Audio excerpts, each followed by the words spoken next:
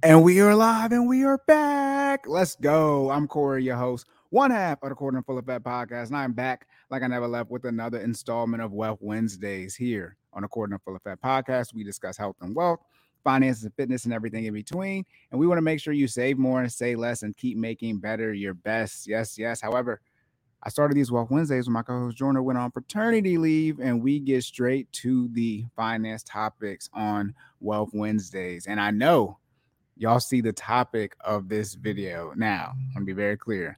I can't remember if I was supposed to do another article before this video. I don't think I was, but if I was, then tough luck because they've done out of order. But I've said many of times, I've already said this before, you're not anxious and depressed, you're just broke. That's gonna be the title of this video. But how a lot of people who are struggling financially, that may actually be the true root cause of their mental health issues. Not a mental health professional, not a financial professional, right? Don't sue me, see your mom. I'll get that, a little bit. But as I've said many of times, stress, anxiety, depression, self-termination, a lot of people have stress, right? A lot of people are anxious and depressed, but they don't look at the stressor or the main cause to that. And a lot of times, the main cause is financial stress. So today, we're going to get into an article that details how finances impact your mental health. All right. But before we do that, make sure that like button, share and subscribe to the YouTube algorithm, my information, as well as my co host information. Jordan, our contact information is in the show notes on YouTube, where you can reach out to Jordan for online virtual training, and you can reach out to myself for the financial coaching. I think that's going to be the new way that I do the advertisement for ourselves. But before it's almost that time, we talk about almost every Wednesday. Y'all know I keep the banner up. Student loans. Okay, they're just breadcrumbing it, right? It's just matriculate the ball down the field, boys, or men. Maybe it says men. Regardless, student loans. It's like we're almost there for some type of update. The House, they're trying to repeal everything that Biden's done to the point where they might even make it, I think, student loans forgiven between September 2022 and March 2022. If you had that forgiveness, they're going to make it so that didn't occur, and they're going to put your loans back on the books. It's getting crazy. Today is May 31st. Last day of May, right? We're almost halfway through the year. I know I'm dropping this at the end of the day on Wednesday instead of the beginning of the day. That's because I had some stuff going on, and I wanted to make sure I wasn't rushing this episode. But the student loan episode we're almost there. So when that ball does drop from the Supreme Court, we will be discussing everything and anything to make sure, one, y'all up to date on what did actually occur from a legal standpoint, from a ruling, and then two, what's actually about to happen with the student loans. In short, for right now, if you have less than 20,000, if you got a Pell Grant, or excuse me, more than 20,000, you got a Pell Grant, or more than 10,000, and you did not get a Pell Grant, you're still going to have student loans. Okay, because those were the caps: 10,000 for people who didn't have a Pell Grant, then 20K for people who did have a Pell Grant. Now, when are student loans going to start back up? It's 60 days or 2 months / 60 days, whichever come first, either 2 months after June 30th or when the ruling happens. Again, we're coming up on May anyways. So it's likely going to be, late July, August timeframe if the ruling happens before June 30th. However, that's when the student loans can start back up.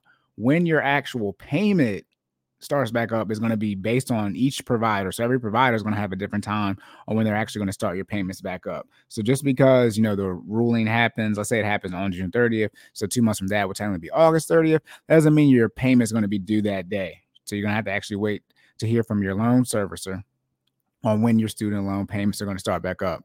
It's already been coming out that they might not actually start back up until October, because it's going to take that long to turn everybody's student loan back on. So just because it's going to be 2 months after the hearing doesn't mean your first payment is due 2 months from that day. That's the earliest it can be, but doesn't mean it will start that day. Now, what is going to start as soon as the hearing is over, or on July 1st technically, and this is just what we're told, it hasn't happened yet, but the interest is supposed to start back up right away. So whenever the hearing ends / July 1st, that that next day after the hearing ends, if it's not June 30th, the interest is supposed to start right away. It's not your payment, but the interest. Okay, not your payment, but your interest is going to start accruing essentially as soon as that hearing happens again, or June 30th, which was just one thing instead of, trying to always have to figure out what it is. But we're almost there anyways, talk about it. So that's something that you need to be mindful of. Now, will the interest likely show right away? Unlikely. Once your loan actually gets, I don't know, it's not, I mean, it didn't go away, but once it's in deferment. So once it's no longer, I guess, in deferment, then you might see those interest charges again. Not everybody's student loan, but millions of student loans are in this forbearance for deferment. I said deferment, forbearance right now. You can imagine it's not just going to be a swift, quick update just to get everybody's student loans turned back on, quote unquote. So you might have a delay when you see some things. Make sure you have your balance of what your student loan is before they turn back on, just in case the numbers get mixed up. You know exactly what you have on your end, just in case there's a discrepancy. All right, make sure you guys are keeping track of this. If you're in a situation where you've been waiting, right? You've been saving money on the side just in case this forgiveness did happen. It's been over 3 years now since the pandemic started, and now it's over. But if you've been saving the money this entire time and now you're waiting to see, I would just go ahead and pay it off. It's leaning to like it's probably not going to happen. So if you're able to pay it off, go ahead and pay it off. And then if you end up getting the forgiveness doesn't end up going through, then you'll just wait for that refund or whatever that's going to be. I mean, it's going to be madness if it does go through. It's a lot going on, but if you're still going to have student loans, regardless if the forgiveness does happen, go ahead and work that minimum payment back into your budget for June. I've already said this before. I told you guys months ago to just go. I probably said it years ago because we kept on, all right, student loans going to start back up, and they didn't. I've probably been saying it for over a year now to just start making your student loan payment. But now, definitely for sure, you need to make it. The extension, they said there's no more extensions. Now, whether or not there's going to be some other new program or things like that, that's really neither here nor there right now. Right now, prepare for student loans to start back up sometime this year, late summer, early fall. All right. Now, that's it for that. But now we're going to get into the article.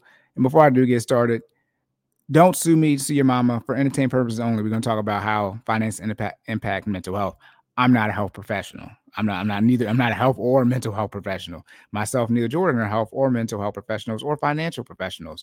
You need to do your own research and seek out a professional. All of this information is for entertainment purposes only. All right, but we're about to get into it today. All right, y'all, here we go. And we're not going to CNBC. This is a longer article. We are going to Bankrate.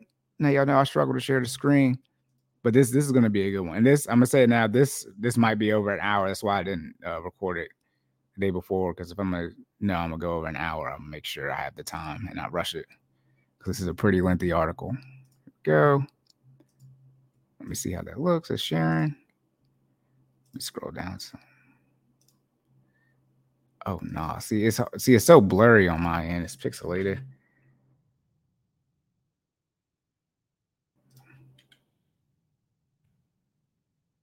Sorry for the podcast listeners. All right, there we go. That looks better. All right, y'all. Here we go. Bankrate article: debt and mental health statistics.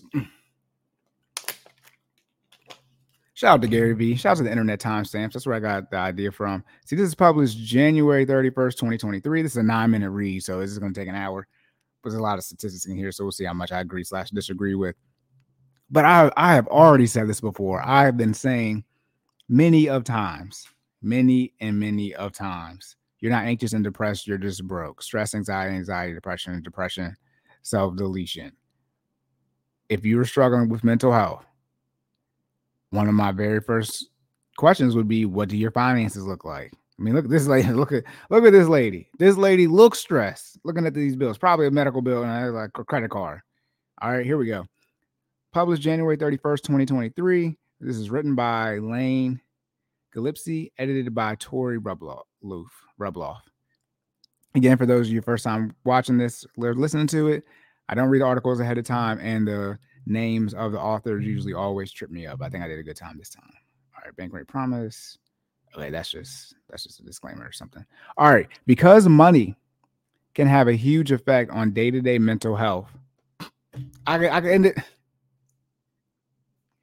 I could end it right there. The first line: money can have a huge effect on day-to-day mental health. Done. Personal finance management and keeping debt low. Oh my goodness. Oh, if we get into if they have statistics on how mental health correlates with debt slash DTI, how much debt you have, oh my goodness.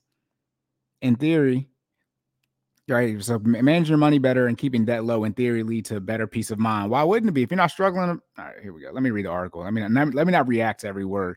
But after years of COVID-19 effects, economic downturns, and rising costs of living, staying out of debt just isn't as simple as keeping a budget. Bull. See, here's the issue. All right, let me read a little bit more if I react, because I can already tell. It's gonna be like the non-black figure one, where I'm gonna have a counter to every sentence. All right, so being in debt or even worrying about finances generally is negatively impacting people's mental health.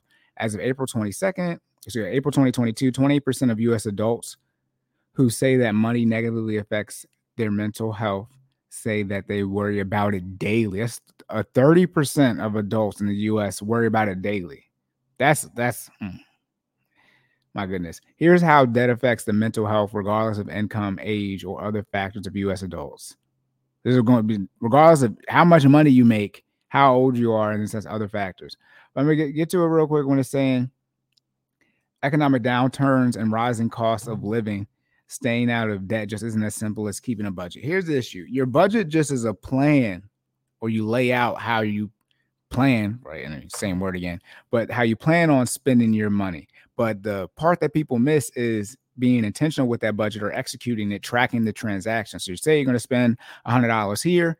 Are you actually executing that slash tracking the transactions to show that you spent $100 there and didn't go over budget? When it comes to economic downturns, the rising costs coming out of the pandemic, not really, because the pandemic, there was a whole bunch of money to be made during the pandemic. If you went out here and fumbled the bag during the pandemic, that's on you if you fumble the pandemic bag. Your expenses, let's be clear, inflation was really only crazy high towards the end of the pandemic, right? It wasn't high in 2020 or 2021. 2022, and then now it's 2023. That's when we're seeing some crazy inflation numbers. But a whole bunch of Americans went out and bought a freaking house during the pandemic. So I don't hear about no economic downturn. People were spending money during the pandemic. Let's be very clear. So to say, economic downturns, rising costs, things like that, yes, those impact your finances, but to make it seem like there wasn't a situation for people in America to lock in and start saving some money, that's not the case. There were plenty of jobs to be had out here. Now, if you don't want to go work a job, that's on you. But people in the sense of jobs, companies are still saying, come in. Everybody's still hiring right now. So let's be very clear on that. But here we go. Key Bankrate insights on debt and mental health. I love the Bankrate articles. I think I might actually like them more than CNBC. I just love the UI. Anyways, 46% of U.S. card holders carry a credit card balance from month to month. That's half. That's insane. This is why the recommendation is, to not use a credit card, because, 50% chance, 46% chance that you're not going to pay it off. 43% of card holders with debt say they don't know all of the interest rates on their credit cards that they carry balances on month to month. One of the things with that is a lot of time these interest rates, as I'm taking off my socks, a lot of the times these interest rates, they're variable. They're not fixed. So when it comes to credit cards, it's going to be hard to know how much your interest rate is if it's always changing. 57% of those who say money-related issues cause a negative impact on their mental health say not having sufficient emergency savings is affecting them. 60% are saying the main cause for their mental health issues in regard to the money is the lack of emergency fund. And most people don't even. All right, I'm gonna get the book. I gotta get the book. Let me see how I was looking on camera. Look, hey, no sponsorship. Fair use, fair use. This is why it's so funny that people knock on the Dave Ramsey book when the data and statistics clearly show that most people, is it 50% or 60%, whatever, don't even have $400. Let me see what that is.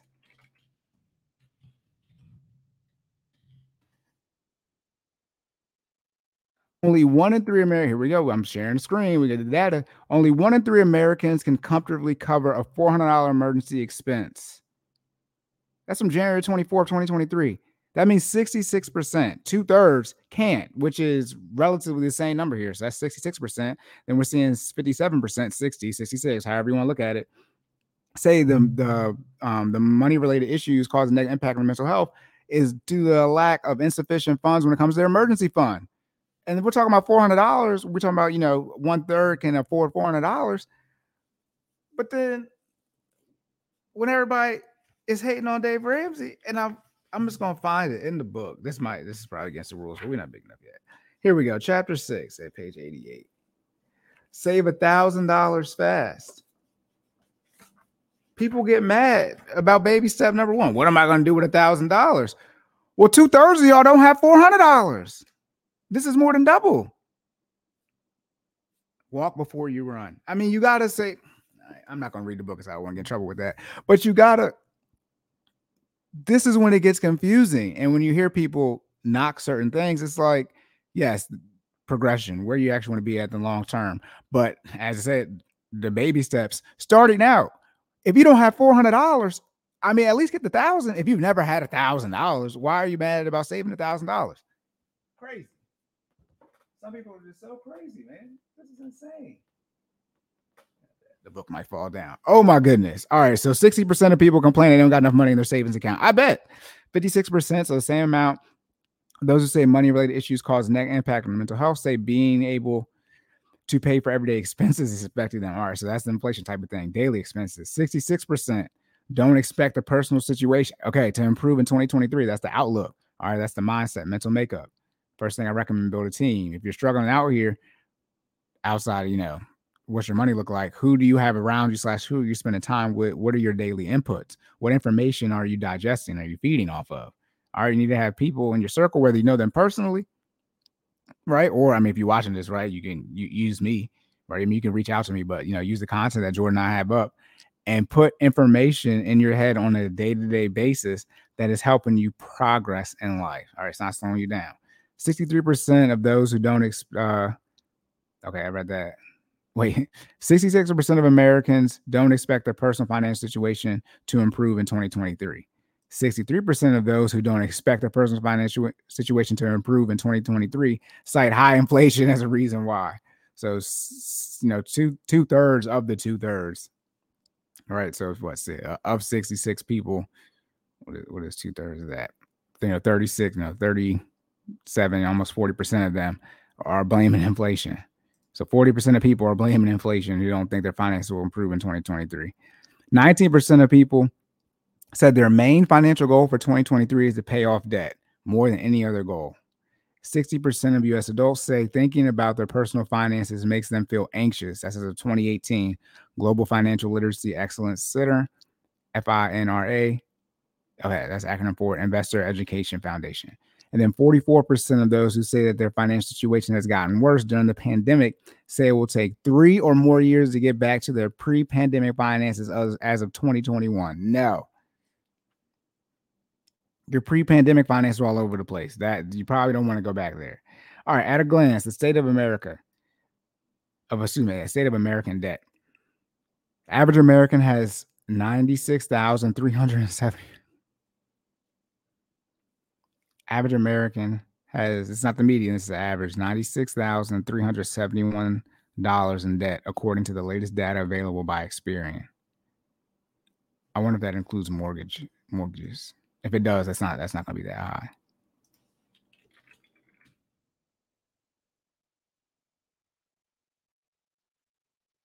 Looks like mortgages are included on here. In 2022, Experian is saying it's 101,000. So in 2021, it was 96, and 2022 was over a little over 100K.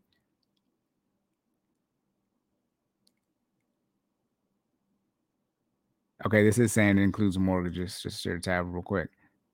Here we go. Snap. Here y'all see there we go. Here we go. The average credit score is still the same, but the debt went up. But it's saying as they're calculating these numbers for how much debt, a little over 100K in 2022, they are including mortgages in here. Credit cards, auto loans, mortgages, etc. Okay, cool. So that's not that bad if you're talking about the average, because average is higher. I wouldn't say, if you're going to equate mortgages in there. If mortgages and student loans are in there, or student loans in here too. The student, yeah, okay, that's not that high. Student loans, mortgages, car loans, credit cards. I mean, that's a lot of different points, but most people's mortgage is over $100,000, so it makes sense. The average would be that high. As interest rates and rising prices in categories like real estate, I mean, people are taking on more debt for homes, cars, and other pricey loans. Don't take on more debt. Don't let the state of the economy or the market from let's say a housing standpoint or even the car market, let that change how much you get. If you qualify for a $400,000 house, so that's your budget, don't let the oh no, now the market's gone up and the $400,000 homes we don't like anymore, so now we got to get a $500,000 home. No, that's how most people operate. Don't operate that way. All right. The average debt balance increased 3.9% from 2020 to 2021, according to Experian. In total, Americans carry 16.71 trillion in debt as of the third quarter of 2022, according to the latest available by the Federal Reserve Bank of New York. All right, here we go. Type of debt. It says of 2021. Credit card debt is going to be $5,200. Personal loan. Jesus. When I see people with personal loans, the main reason you have a personal loan is just because you can't put it on a credit card. Like personal loans are always personal loan or signature loan. It's like people, well, never mind. People want the cash. They don't want the cash advance. They want cash as in money when they're doing those personal, especially a signature loan. My goodness, you just walk in. How much do you give me for me signing on this piece of paper? Personal loans is $17,000. Auto loans a little under $21,000. Student loans $39,500. HELOCs $39,500 as well. Then mortgages $220,000. But when you combine the HELOC, and mortgage, it's going to be a little over around $260. Because the HELOC is obviously attached to a house, and most people usually still have a mortgage. That is crazy. Oh my goodness, that's so much. The personal loans are egregious. Car loans aren't that. See, the thing with the car loans is these are all the car loans. Now, the newer car loans, when they talk about what are people getting like in the last 6 months, those are the numbers that'd be like, I think it's like $700 something for the minimum payment. But this is everyone with the current car loan. So you see a little bit lower number here. Okay, how debt is linked to anxiety, stress, anxiety, depression. I've already said this before. How is anxiety and stress and depression linked to debt? Anxiety and depression are mental health conditions that affect many U.S. adults. 19.1% of U.S. adults have an anxiety disorder, according to the National Alliance on Mental Illness, NAMI, and 8.4% of U.S. adults had a major depressive episode in 2020, defined by the Substance Abuse and Mental Health Service Administration as a period of depressed mood that lasts at least 2 weeks. One could say that also might be impacted by the fact we had to stay inside. The news was crazy. A lot of people dying, things like that too.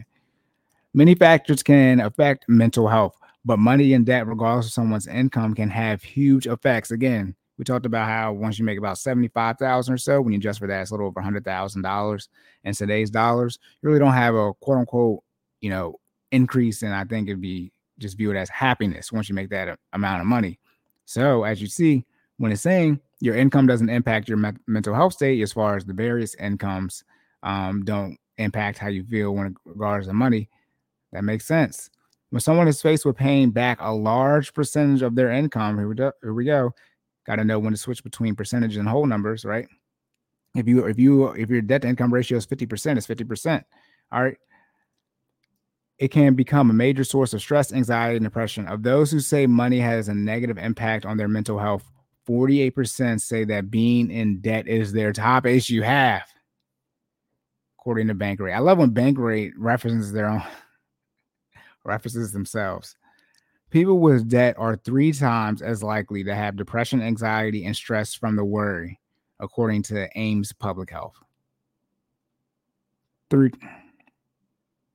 That's crazy.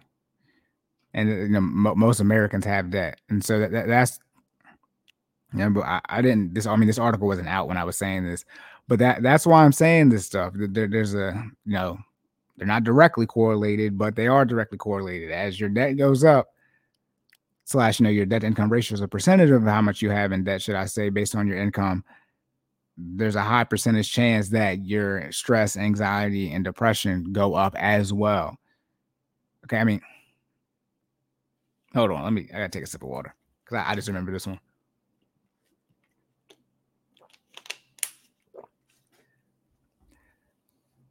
The people who have The demographic with the highest anxiety and depression issues are single mothers, and the people struggling the most financially are. All right, I mean, you just kind of you gotta start looking at things and be like, is this an issue, or is this the true cause? Is it not that you need to? You, do you need medication? If you do need medication, right?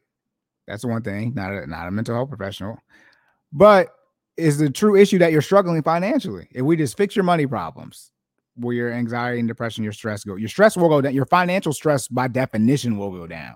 And if your stress goes down from a financial standpoint, like the anxiety and depression you get from finances, will that impact your overall financial stress? All right, you're in a better situation. I mean, I can only imagine if you're struggling, if you have children and you're struggling to feed your children. Why wouldn't you be stressed and have anxiety and possibly depression? I mean, why wouldn't you be depressed if you can barely feed your kids, clothe them, have housing for them? I mean, my goodness.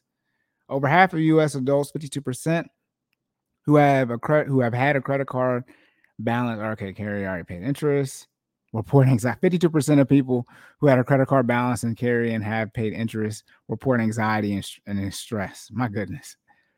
This is global financial literacy. Okay, another company. The study also showed that 36% of people with auto loans and 32% of people with student loans also report anxiety and stress. Most of these people probably all the same set of people. It's likely you got the student loan and the auto loan and the credit card debt. These numbers are so high. Credit card and student loan debt were also frequently mentioned among survey respondents as a major source of anxiety. I don't know. I mean, I know, but the way people at least talk about their student loans publicly, or what the rhetoric is on the internet, I don't see how student loans is really causing stress and anxiety for people. Y'all just be acting like, I mean, it is what it is. Y'all just say I gave it to Jesus or whatever it is. I really don't see people stressing about their student loans that bad, because a lot of people just be like, I mean, it's just gonna be there forever. Many, especially younger people, can feel even worse about their finances from seeing how their friends and peers spend money.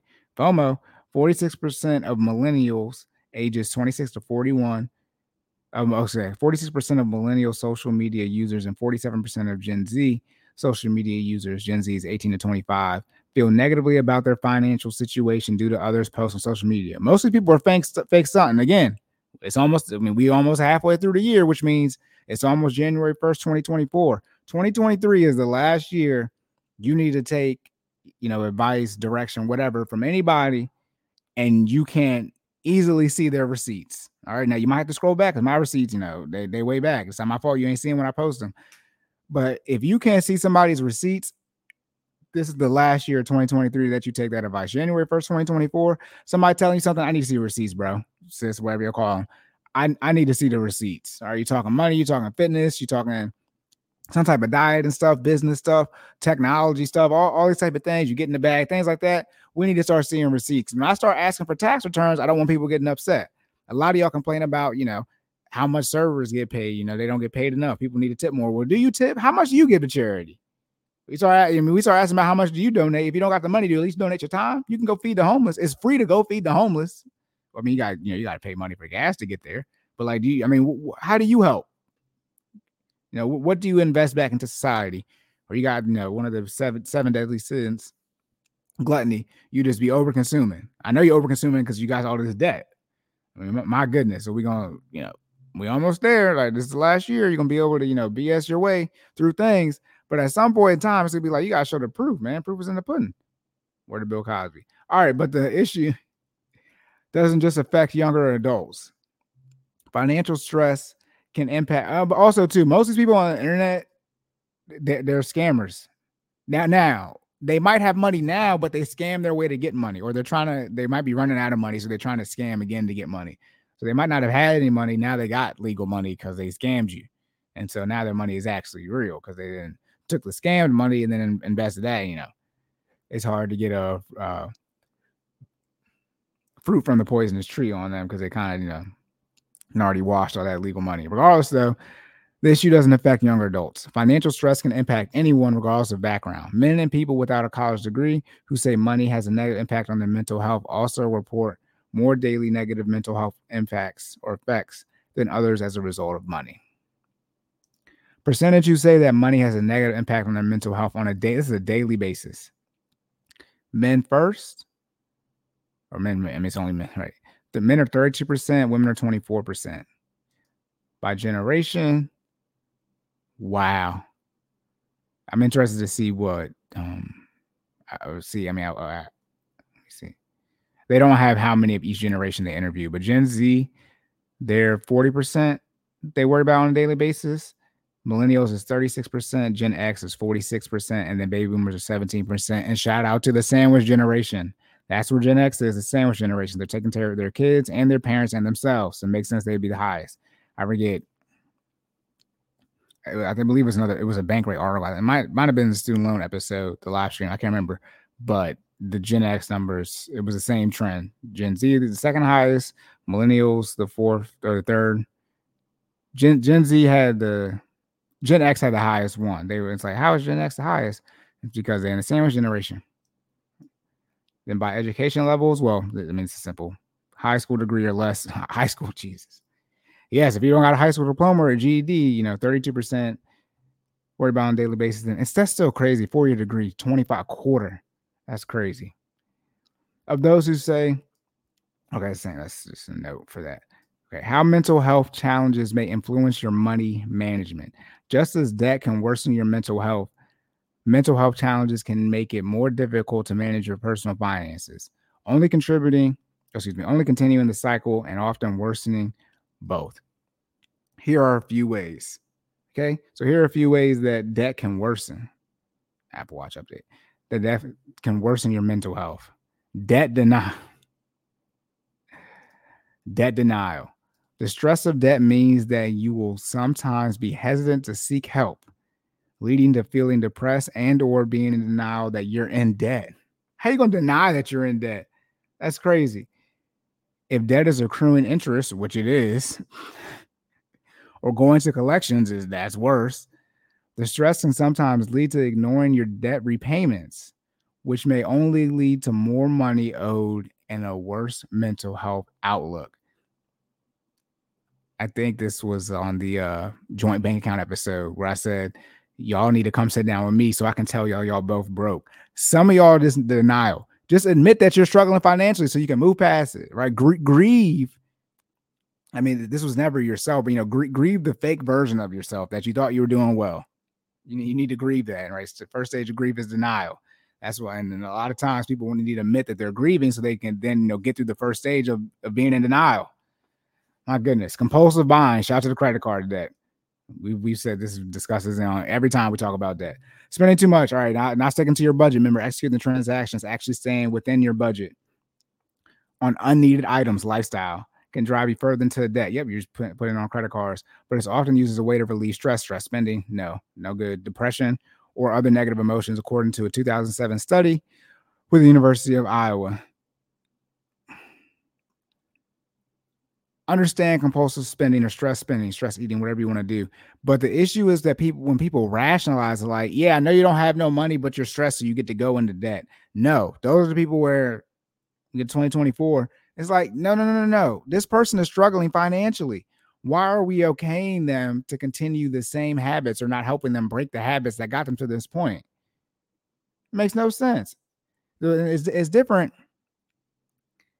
If Jordan was here from like a health or physical standpoint, let's say you're hurt, right? You can't just go, but you have to rehab, right? So you have to take it easy. You don't take it easy with your finances when we're talking about cutting spending. We're cutting the spending. No more going out to eat. $0 this month. Zero. It doesn't hurt you.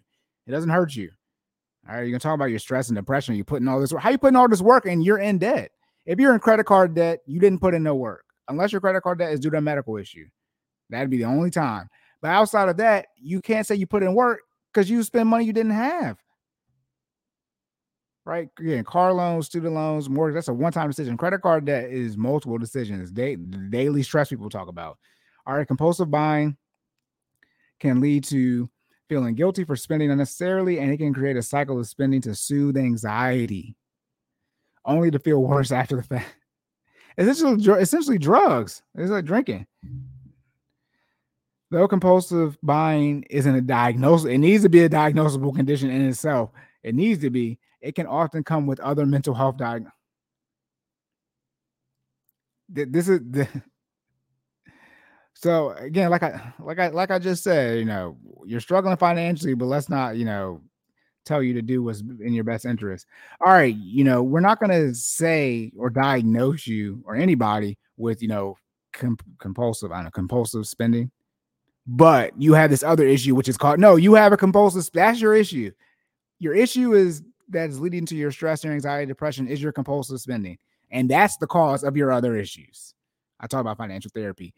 And this line right here, they're telling you they won't diagnose you with, obsessive spending, whatever, mental words you want to put together, but you spend too much money. That's your issue. And that is the root. That's the stress, the financial stress. That's the root. And that stress is causing all the other anxiety and depression that we medicating you with. But they won't do that. They won't do that. And why would you? The people in this field, they usually didn't make a good financial decision to get this degree. So you got to be careful listening to them about, hey, or what does Dave Ramsey say? Dave says, a shop teacher without fingers. It's like, I don't listen to you. All right. But that's it right there. They won't diagnose you saying, no, your issue is the real issue is that you spend too much money. Right. Not that it's sort of like no, your hip hurts, but your hip hurts because your knee hurts, but your knee actually hurts because your ankle hurts. So your ankle is the actual issue. So we gotta stabilize, make your ankle stronger, and then that will help relieve the stress and the pain on your knee and your hip. Okay, that's the pipeline right there. Decreased job performance. Depression interferes, yes, with one's ability. Yep, you're struggling financially, and why go to work to this place that's not helping me? That's negative feedback loop to the fullest. Oh my goodness, I'm going back to this job I don't like now, or whatever it is. My goodness. Interferes with one's ability to complete physical job tasks 20% of the time. That's a lot. And it reduces cognitive performance 35% of the time. Whew. That's according to the CDC. Wow, and prevention. It can also affect engagement with work and communication. Decreased job performance can lead direct to lost job opportunities and wages in the future. Correct. People without, and then that's just going to put you in a negative feedback loop. Now you're making less money. Wages don't keep up with inflation, and now you're not even getting the raise that you should get. Whew. People without significant financial resources and those who perceive a larger financial strain from unemployment are less satisfied with their lives. I mean, that's a 2005 study from American Psychological Association. That we're towards the end. No, we're not. See, this is a 9-minute read. Yeah, right. Okay. Debt affects how people will be able to meet financial milestones in the future. Duh. I don't even want to read this paragraph. I'm going to. I mean, you're spending less money on A, by definition, you're going to have less money for A. Yes. 59% of U.S. adults who took on student loan debt for their education have delayed financial milestones. We talked about this in the student loan episode. And, right, purchasing a house, right, having kids, getting married. Here are some milestones people have had to delay due to student loan debt, according to the March 22 Bankrate study, which I might end up looking at during the student loan one. Delayed financial milestones due to student loan debt. Saving for emergencies.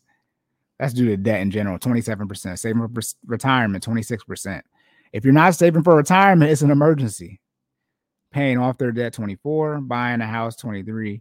Buying or leasing a car, 21. I don't know about that. I don't know about the last one, that or part. Buying a car, okay. Leasing, I don't know. COVID-19's continued influence on debt and mental health. COVID-19 hasn't just affected physical health, it's affected mental health too. As people suffer layoffs, right, furloughs, and other reduced income, 1 in 10 people believe their finances will never recover. See, that's not that much. 1 in 10 people believe their finances will never recover from COVID-19. Okay. People were still worried about their ability to pay their expenses a year after COVID first hit the U.S., with 27% of people saying in 2021 that they worried frequently about paying their bills, according to Pew Research. Also, 49% of people who lost wages during the pandemic were earning less money than before the pandemic. Financial stress statistics by generation. Though debt affects adults of all ages, it doesn't affect all ages equally. Additionally, types of debt or bills people worry about changes as they age. True. Here's how debt stress breaks down depending on age. I mean, mortgages isn't going to impact Gen Z that much. There's going to be credit card and student loan debt probably. 47% of Gen Z feel somewhat stressed about their finances more than any other age group, according to a 2021 study by National Association of Personal Finance Advisors. 82% of Gen Z is stressed about money more than any other group. The generation, I mean, they're not Gen Alpha. Gen Alpha is anxiety because social media has been well documented how much it increases your anxiety and your depression. But 82%, that's all of them.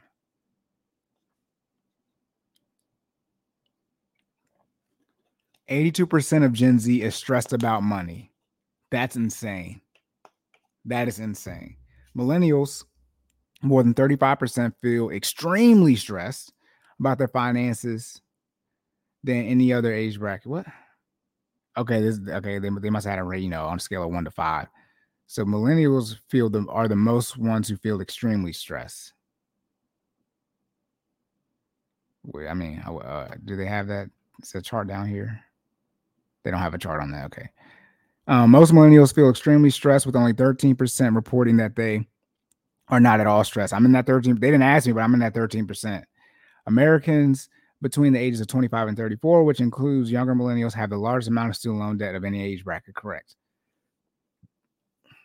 Wait till Gen Z start getting in them. Gen Z is 18 to 25, so it's not enough for them yet. But in 10 years, them Gen Z numbers are going to be crazy. When Gen Z and Gen Alpha, once Gen Alpha,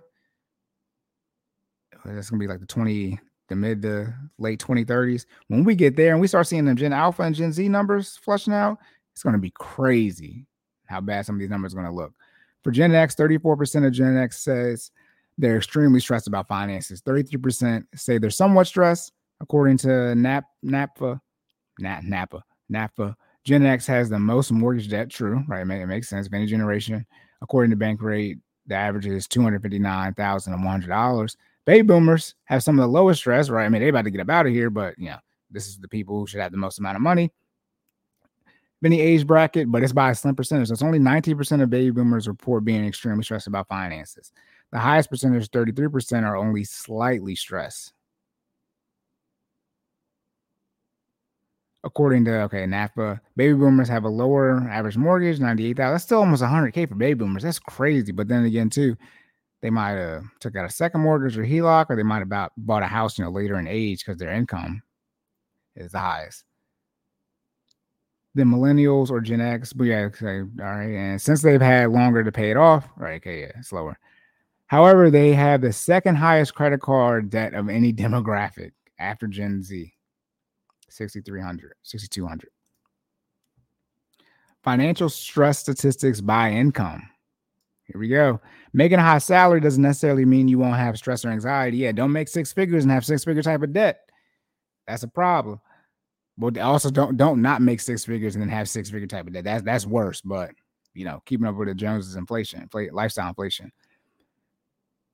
Meaning you won't have but it does lower your chance of anxiety about personal finance. According to that acronym, GFLEC and FINRA's 2021 study, the study that looks at how people of different income brackets report feeling anxiety when thinking about personal finances. Here's how the responses break down.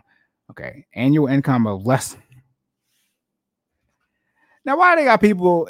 I mean, again, all encompassing data, but why they got people in poverty in here? You make it less than $25,000. I don't need to ask you about your stress, anxiety, and depression around finances. You're in poverty.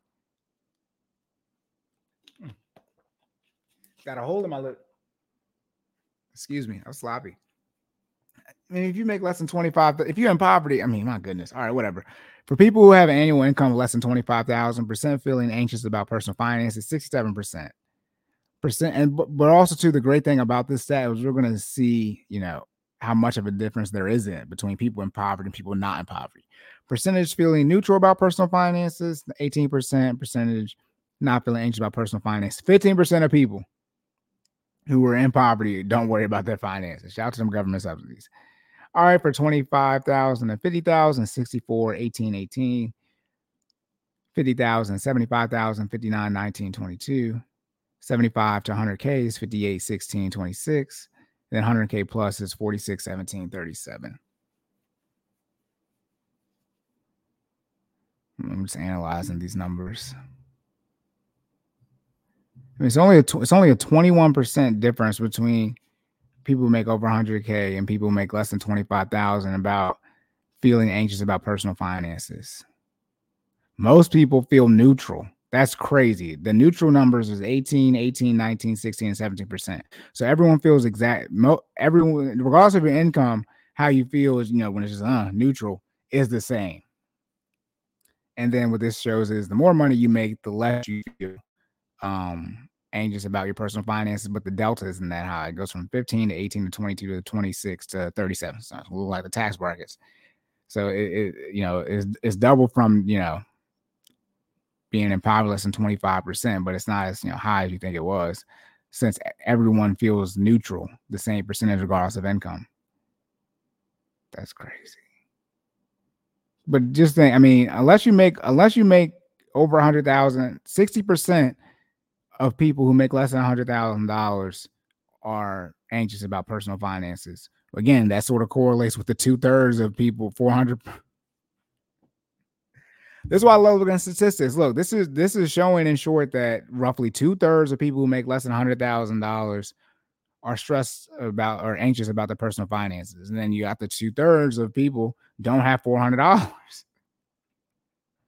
Crazy.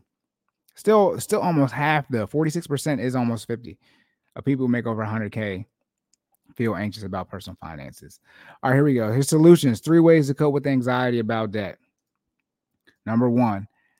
Wait, here we go. Debt can seem like too large of a burden to tackle. It can be. Don't try to tackle all of it, though. Break it down to small chunks. But there are ways not to only take care of your debt, but to take care of yourself too. Like I say, if we're trying to pay off $100,000 in student loan debt, we're not going to pay off $100,000 in student loan debt. We're going to execute one budget a month.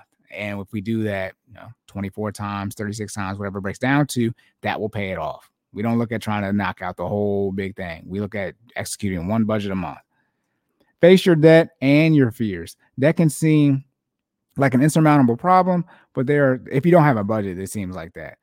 But there are small steps you can take to begin managing it. Start to pay off your debt by paying more than minimum payment. Okay, snowball method is what we recommend here on Core in Full Effect, and using strategies like I didn't even read ahead. Snowball method. This is one of the few that recommend the snowball method, where you pay off your debts from smallest amount to largest amount over the avalanche. Exactly which strategy you choose will depend on your debt and financial situation, but that first step can lead to long-term financial mental wellness. Yeah, you're on a budget, list your debts, snowball method, smallest to largest, don't look at the interest rate, and make the minimum payments on everything. And then anything extra you can squeeze out of your budget, you put towards that lowest balance. All right, then once you pay off the smallest balance, you roll that minimum payment plus the extra that you put into the second smallest balance. Let's say you got a credit card that is $500 and the minimum payment is $50, and you have $200 extra that you can put towards your debt. So you're going to put technically $250 towards that credit card for the first month, and then you're going to put another $250 towards it the following month. That's going to be $500. Going to be done in 2 months. Then you're going to go to your next credit card. Let's say it's $1,000, and let's say that minimum payment was $100. So you made that minimum payment the first 2 months that you were putting extra towards the smallest credit card that was $500, and then now that it's month 3, you have the $50 minimum payment back into your budget. You roll that over or snowball it to the next smallest debt. So now you're making $150 payment towards your $1,000 credit card, which is now going to be, there's interest, but let's just say it's now going to be at $800 this month because 2 months have gone by in the third month. But remember as well, you still have that $200 that you can put extra towards your debt. So now technically you're putting the $100 minimum payment that you're already making on this $1,000 credit card. You paid off the smallest credit card that had the $50 minimum payments. That's $150 going towards the $1,000 credit card. And then you have the $200 that you're already putting towards the smallest credit card of $500, the snowball. And now you roll that all over to the $1,000 credit card. And now you're putting 200 plus 50 plus 100 is $350 towards that credit card. It's $800 in this example. And you're going to pay that off in 3 months, right? I mean, 3 times 3 is 900. You can pay it off in 3 months. Then you snowball that over, that $100 minimum payment you get back. You just keep snowballing until you get all your debt paid off, and you're making your minimum payments obviously the whole time on all of your debts. And then, depending on whose advice you take, If you want to expedite it, you stop your retirement, even taking the match, or you at least take your match, but you stop going out to eat, scorched earth, things like that. Do everything you can, increase your income, you sell things, and put all that money towards your debt. A lot of people are struggling financially because they don't have the wiggle room or the cash flow in their budget to sustain things that pop up. And so now you get some of these minimum payments back. Just think in this case, in 5 months, this person is going to have, another $200, another $150. It's like, what's $150? It's like, well, that's a lot because most people don't got 400. Right? They had $200 to start, which is most people's case, living paycheck to paycheck. And they paid off these 2 credit cards in less than 6 months. And I got $150 minimum payment back, and minimum payments back in the budget. Okay, now they're $350. Making some progress. And that's the stuff that people, they want all these fast, they're not these fast wins. They want quick success, should I say, not fast wins, because the snowball method can get you some fast wins when it comes to paying off your debt if you have real small balances. But they think all their debt's going to be paid off in like a week. Like you don't got no money. I mean, sometimes you can, rack up the debt really quick, but a lot of times you've been accumulating this debt over years. Like it's been sitting here forever. And so why do you think you can pay it off that fast? Second thing, prioritize where you can. Don't prioritize where you can. Prioritize. I already prioritize for y'all. Necessities, debt payments, investments, lifestyle. If you're trying to aggressively get out of debt, necessities, debt payments, and discussion. Budgeting and taking on a side hustle, increasing your income are great ways to prepare toward your debt repayment, but start with smaller steps. Instead of trying to take on too much at once, like trying to put half of your paycheck toward debt repayment or savings, try putting aside small amounts every paycheck to help manage financial stress in the long run without it being overwhelming. No, just do a budget. The issue, and we talked, I mean, they said it right, face your fears. Contradicting. People won't face their fears. Admit the grieve, denial. Admit that you're struggling financially. Then once you get over that, that's the overwhelming part. The overwhelming part is not executing the budget and reducing your lifestyle. The overwhelming part is recognizing that all these posts you made on social media and all the stunting you was doing, you shouldn't have been doing it. You played yourself. That's the overwhelming part, is admitting the situation that you're in. When in doubt, yes, ask for help. Whether it's asking for help for your debt from a nonprofit, debt credit counseling agency, do what you want to do, but that stuff is useless. There's too much information out here for free. Or asking for mental help through a licensed professional. Yes, if you need mental health, you need to seek it. You aren't alone in looking for relief from stress and anxiety caused by debt. But see, if it's caused by debt, then just get rid of the debt. It's different if you're talking about trauma, childhood trauma, like how, that's a memory. Like we can't go back in the past and undo it. But with the debt, which is from the past, we can pay that off and get rid of it. This is where it gets confusing, but this is why, I'm on the tech side. Talking to someone about your stress can be a huge lifeline when debt seems too big to tackle alone. I understand that, talking to someone about stress when the debt seems too much, but maybe you need to go to work. That's why I said there's all this free information. So it's one thing, yes, seek mental health. But if you're struggling financially, and the real reason you're struggling financially, and they see the mental health person, they won't diagnose you with struggling financially as your actual issue. No, compulsive buying isn't a diagnosable condition. They won't diagnose you with spending too much. That's your issue. They won't diagnose you with that. But since they won't diagnose you with that, one would say, yeah, maybe don't pay. Now, if you get it for free, that's one thing, or your insurance pays for it and you have to pay for it. That's one thing. But maybe don't spend money on a therapist because you don't actually need quote unquote therapy. You just need to go make some money and pay off your debt and get on a budget. And there's plenty of free resources if you listen to this, or if you know someone who's struggling financially, or with their mental health, but their finances is complete crap. You can send them this. There's a completely. There's a whole bunch of information out here for free that will help you with your finances and get you out of debt for free. For free. I got out of debt for free. All right. So and you think again, and it gets so confusing. Cutting back on the Starbucks. You need to cut back on the Starbucks. Don't go to Starbucks no more. Wherever you're spending the money on. You're spending $10 a day on coffee. That's $50 a week. Okay, 4 weeks. That's $200 a month. That's insane. You can't afford to do that. All right. You can't afford to do it because the issue is you're building the bad habits. You're not understanding that you can't make that finance. Getting Starbucks every day is a bad financial decision if you're struggling financially. This is why you got to cut it out. Oh, no, don't cut them out. They're struggling or they've been putting in work. Okay. Here we go. Here we go. And things are about to come to a head when this student, you know, I hope they overturn and find a way to get all the student loan debt back on people's books in the sense of one on petty, but the advice of, don't pay it off. Find ways of finagling. No, pay off your debt. Pay off all of it. Pay off all of it. Because if you don't pay it all off, they can put it back on. I've already said this before. They can put it back on the books. Who do y'all think y'all are? Insanity. That it. Again, written by Lane Gillespie, writing for Bankrate, and this is edited by Tori Rubloff. All right, again, go back to the top answer. Debt and mental health statistics. How it impacts, again, stress, anxiety, depression, self-deletion. You're not anxious and depressed. You're just broke. It's crazy. Again, I'm going to go back to it. This is a crazy one. I mean, shout out to the student loan episode, but I mean, this is competing with some of those student loan quotes. Though compulsive buying isn't a diagnosable condition in itself, it can often come with other mental health diagnoses. Why don't they just make it a mental health diagnosis? I guess that's when I'm out of my league, but let's be very clear. If you sit down and, you're a mental health therapist and they're like, yeah, we think your real issue is that you have your mental health and all this.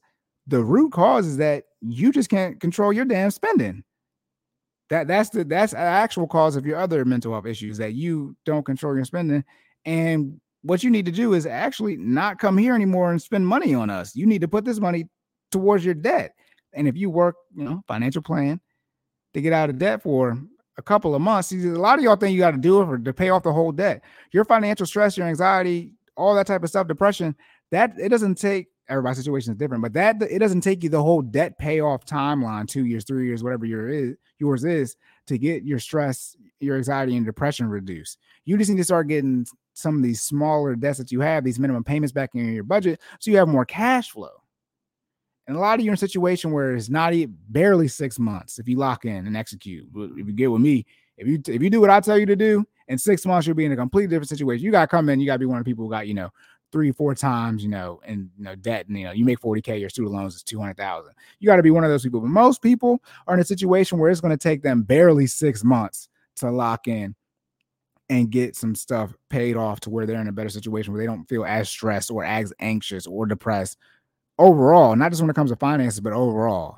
And their finances is the root cause. But hey, I'm not a mental health professional, and they're telling us they will not diagnose you with compulsive buying. They will say it's a secondary cause, but they will not diagnose you with it as the primary cause and the root of your other issues. Insane. But all right, y'all, that's it. Locked and loaded. End of the episode. It got a little bit dark. The sun's still out, but I forgot. We're on the way to summer, so the days get longer. Anyways, remember, the first day of summer is the longest day of the year, which means as we go through the summer, the days get shorter and shorter. So as you get closer and closer to the first day of summer, the days get longer and longer. Anyways, though, I wish Jordan was here, to complain about, when does summer start? Regardless, stress, anxiety, depression, self-deletion, your mental health is key. It's very important. I'm not one of these people who don't believe that there's no such thing as stress, anxiety, or depression, things like that. I mean, people do terminate themselves. But we have to have a conversation about what the actual cause is. We just read in this article. Now, this wasn't a mental health article, right? This was a Bankrate article. But we just read that compulsive buying is something you can get diagnosed with. It's a secondary, so it's not the primary cause. It's secondary, which don't make no sense. How can it be something that is a side effect? But we can't think about making it the primary effect. What is it called, the primary? Maybe it's not the side effect. Maybe it's the primary issue. Your primary issue for your mental health issues is compulsive buying, which means you're going into debt because you don't make enough money. So going into debt, spending too much money, that is your issue. Bankrate just said, though, you can't get diagnosed with it. That's crazy. So that's it, y'all. Locked and loaded again. Make sure that like button, share, and subscribe. Shout out to the YouTube algorithm. Make sure you leave those rating reviews. Leave a comment. Tell me what you think about the video. If you have any questions, concerns, you reach out to myself or my co-host Jordan. I'm sideline_Corey. Jordan is Stop Stalling J, Jay, on the social media platforms. And if you need to reach out to myself for financial coaching information, the information is in the show notes on YouTube. And if you need to reach out to Jordan for financial, you can reach out to Jordan financial information. He's going to send you to me. But if you need to reach out to Jordan for health/fitness information, virtual training, that information is in the show notes, or you can go to his website, www. Is it www? Finally Fit.live. I don't know if it's www. Should be W. Why am I saying that? It's W. Yeah, it's www.finallyfit.live. All right, y'all. That's it. If you guys need anything, please reach out to us. I told you it's this hour right on the dot. Insane. I'm about to go eat. I got to do some studying. But again, was I not showing this? How finances impact your mental health. It's a discussion that needs to be had. People don't want to have a discussion. I still got the Bible talk that's sitting here on the table. One day I'm gonna do this Bible talk stuff. Please, please, please get on a budget. Student loans, shout student loans. If y'all, the episode's over, but here I go on my little rant towards the end. If y'all think stuff is, the economy things is crazy now, wait until these student loans start back up. High percentage chance it's about to be crazy. When these student loans get back on, because remember, people don't.